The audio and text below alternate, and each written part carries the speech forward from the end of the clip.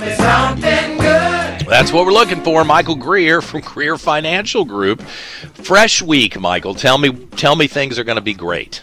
Well, this week, not a lot of data, so it's probably going to be relatively uneventful. I don't think we're going to have huge swings unless we get some out of the blue, trigger event of some magnitude throughout the world.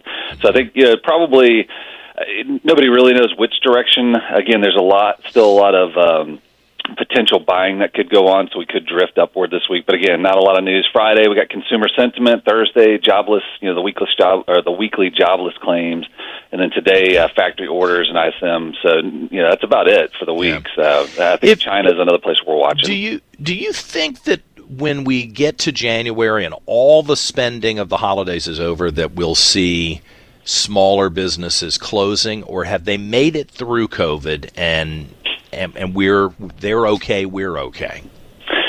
I really think the hardest times have not hit yet. I think a lot. You look at the stock market, everything is building, and I do think that the layoffs are coming from the larger companies, but you got to think about the smaller companies that have had to. There's a local restaurant around here that was hiring kids for $17 an hour. Yeah. But you go in there and you try to get a burger, and it's $15 for a small burger and fries, and it's like at some point you're going to price people out. At some point, that's going to hurt the little guy, and they're not going to be able to continue. So listen, if you're looking at your portfolio and you're worried, call Michael at 427-7784. Make some strategic decisions about your future. 427-7784. GreerFinancialGroup.com. Thanks, Michael. Thank you. Have a good one.